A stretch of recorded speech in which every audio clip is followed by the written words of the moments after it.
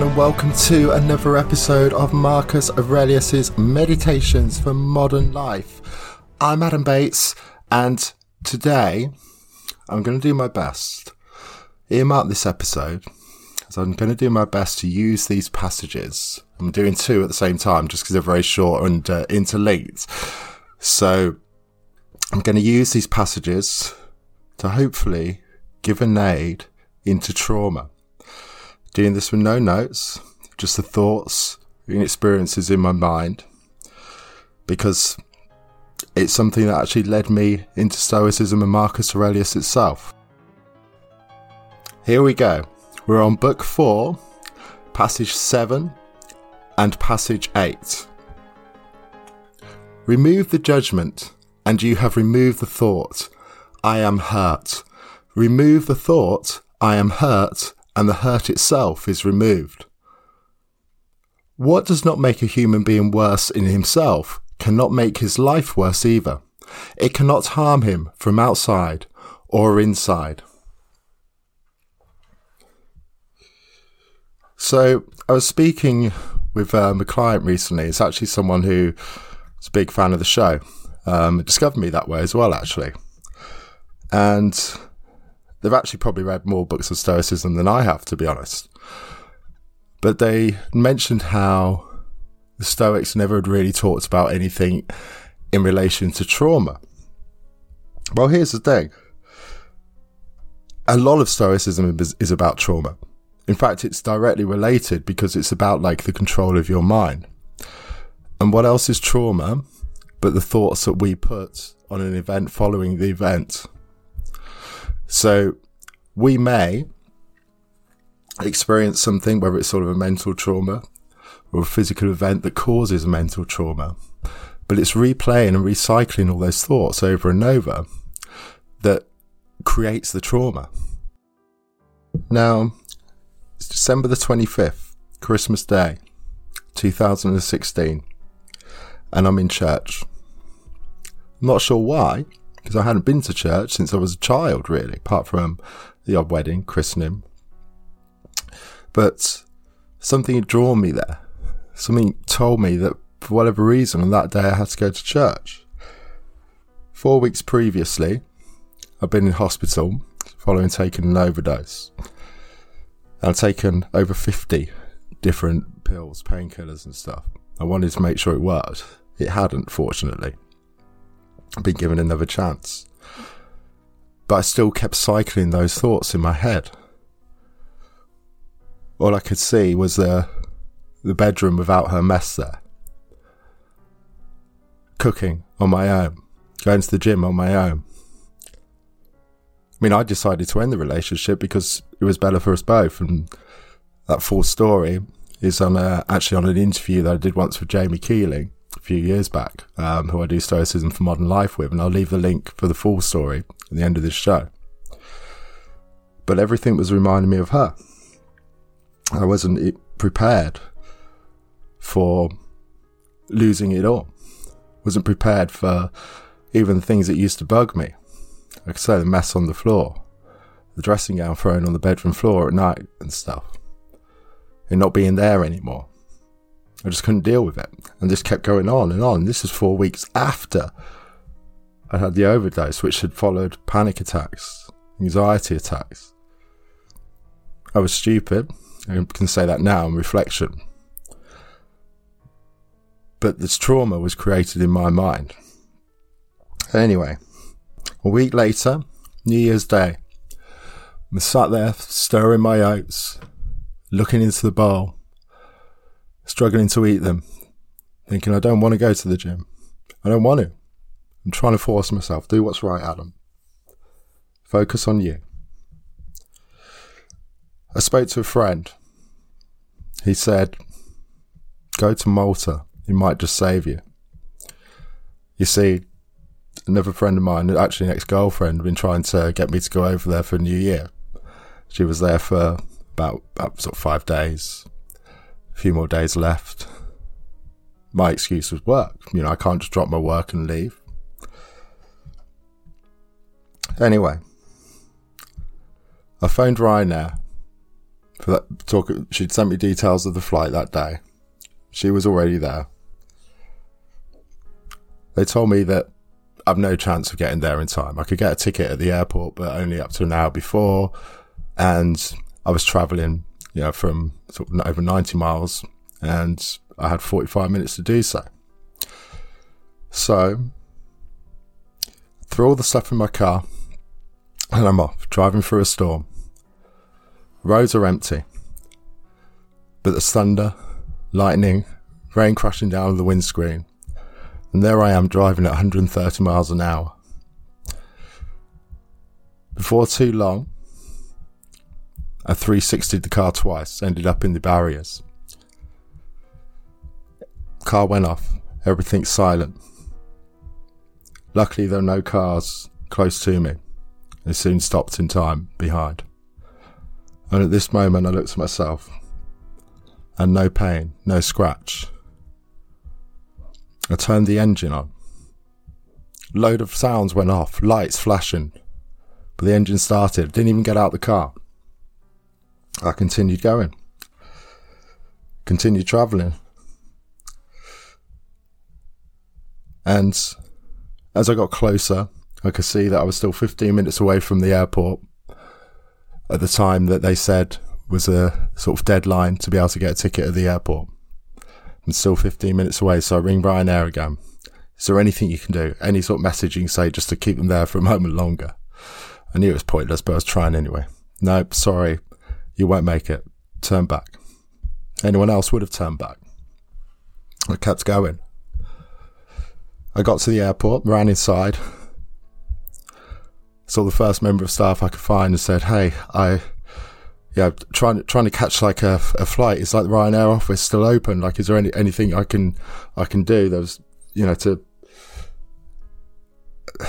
was supposed to be here 15 minutes ago, and he went and spoke to the Ryanair office and came back and said, they can do you a ticket, but you'll have to go straight through check-in now.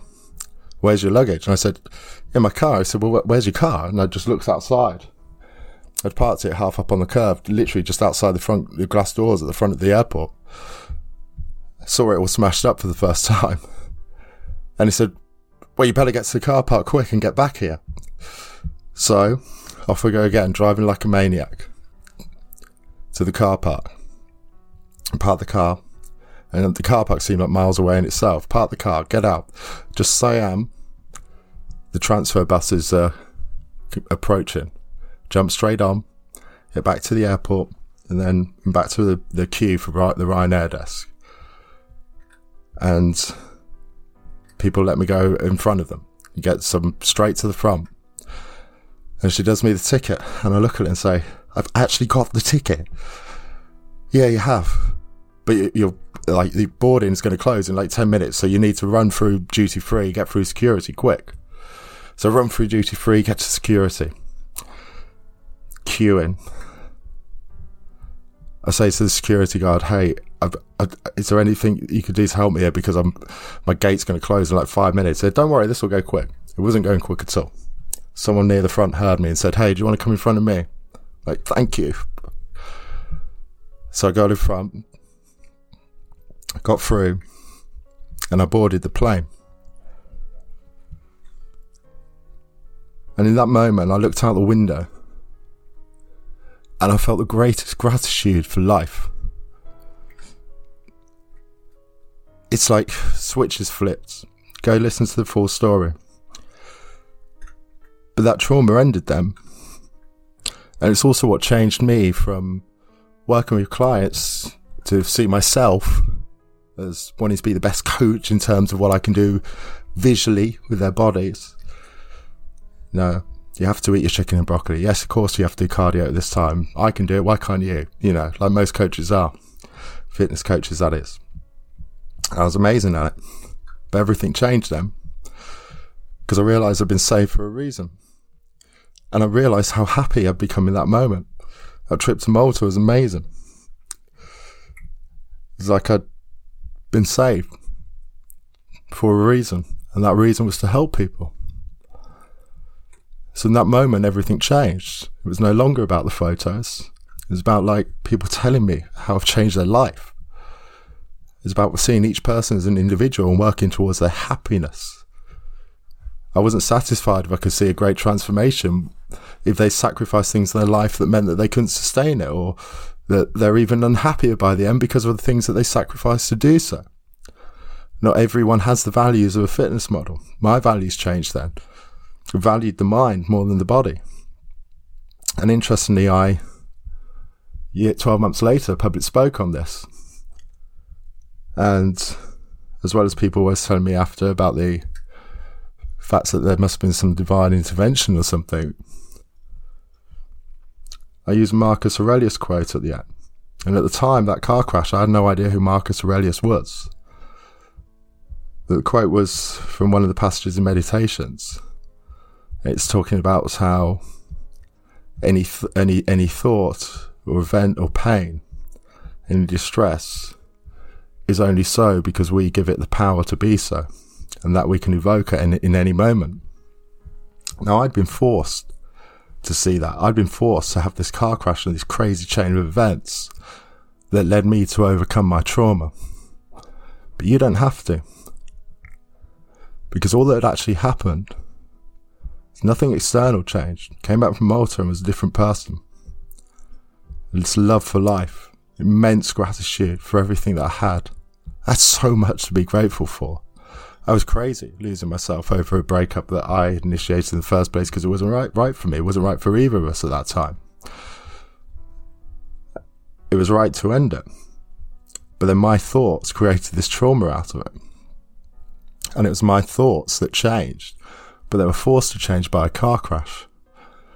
Maybe your car crash is finding philosophy another way. You see, as Marcus has said before as well, forget your books. You have to get back to inside and doing.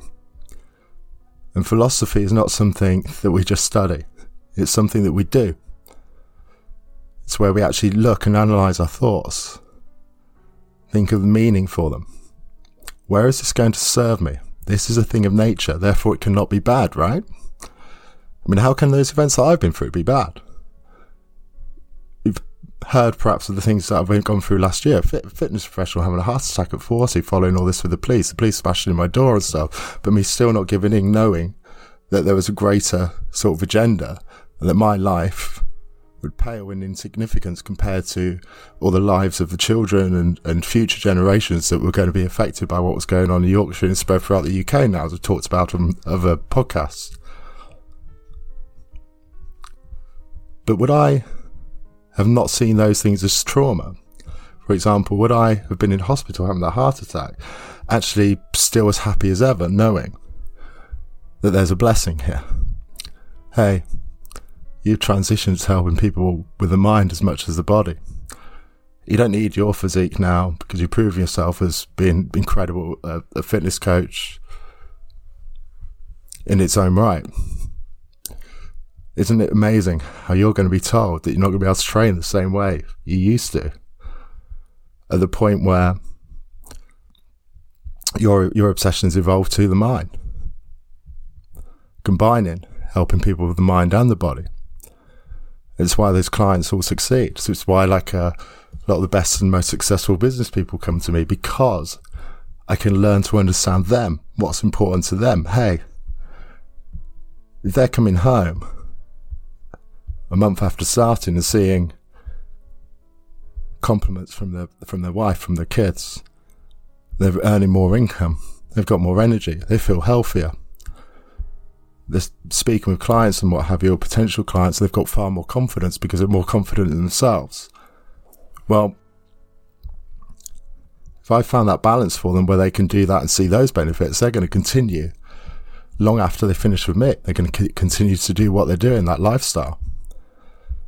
And that's pretty amazing, because none of that stuff I'd have been able to deal with had I not gone through that experience that at the time I decided to make into a trauma.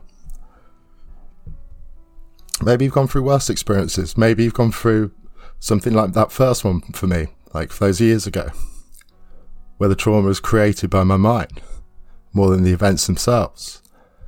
And maybe you look back on the events that you've been through and think, where's the benefit to this? Well, another example, I'd spoken with a client last year who was born as a result of a mum being raped by a Nazi officer in Germany. And she was sexually abused as a child as well. But she brought up 2 wonderful kids, and she actually was the carer by this stage for her grandkids as well, very young. And you could tell how much she cared and admired them and loved them. And but she never really had come to terms with this loss. This trauma from her past, and it made her hold a lot of resentment towards some things in life, and like people in her life. But by the end of that Zoom, she said, I've not talked to anyone about this for years. Never talked to anyone about it like this. And I said, look at those grandkids of yours. They're friggin' amazing, aren't they? She's like, yeah, I wouldn't change anything for the world. Do you really think you would be so loving to them had you not gone through the experiences and feeling that lack of love from your parents when you were younger? Mentioned she was sexually abused. She also said that her mum couldn't do anything about it to stop it. She felt lack of love. But that lack of love created a value in love that she was giving to her kids. And that's why those kids are such amazing kids in their own right. That's why they got to live feeling so much love, because of what she had been through. By the end of the Zoom, she was crying, because this stuff's amazing. But when you've created a trauma over a period of time, because those thoughts have circled and circled, it's not just going to be undone in a moment. Because, as I've talked about in other podcasts, we store memories and experiences with an emotion, but then also the sensual data as well, right? So, a bit like me associating things in that bedroom with that person, where's the mess, etc., etc. If you've been wronged in the past by someone, you may be reminded of it subconsciously by triggers that you aren't even aware of. A room that looks similar to the room you may have been sexually abused in, a similar hairstyle, haircut, colour. Like, these little things may trigger recurring thoughts of that experience without you actually realising that they're a trigger. And the way to overcome it is to go through it step by step and see where it's actually served you. Because if you've been living with trauma for that long, then it's going to have shaped you massively as a character. All those pains are going to have created values in you. And whether they link directly or not, what you love most about yourself and what you can do and what you can do for others and what others probably love most about you are probably in some indirect way or directly going to relate to that experience. Now, is it then a trauma if it's giving you your place on this planet and what you can do for others? But we don't spend enough time to sit there and analyse our thoughts in this day and age. We're too caught up in the short term. That's how to overcome trauma. Spend time, dedicate your time to it. Thinking of those thoughts, where has it served me? Where has it benefited me? Because suddenly your perception to it changes from it being this extremely negative event that you've judged as extremely negative, and suddenly you start judging it as a positive experience because of what it's given you. So suddenly those triggers don't have the same effect anymore either. Because if the experience is no longer traumatic, seen as traumatic and negative, but it's seen as positive, think of that weight that's lifted. Guys, I hope you enjoyed this episode. I hope it's been helpful. If it has, please do me a massive favour. Let me know. drop me a message on my social media, or share the podcast, please, or leave me a review on Apple, because ultimately it's the reviews that help the show grow. And, you know, I'd love to be able to do more of this stuff and to help others. And, you know, the more this show can grow, the more I can do so. Thank you very much.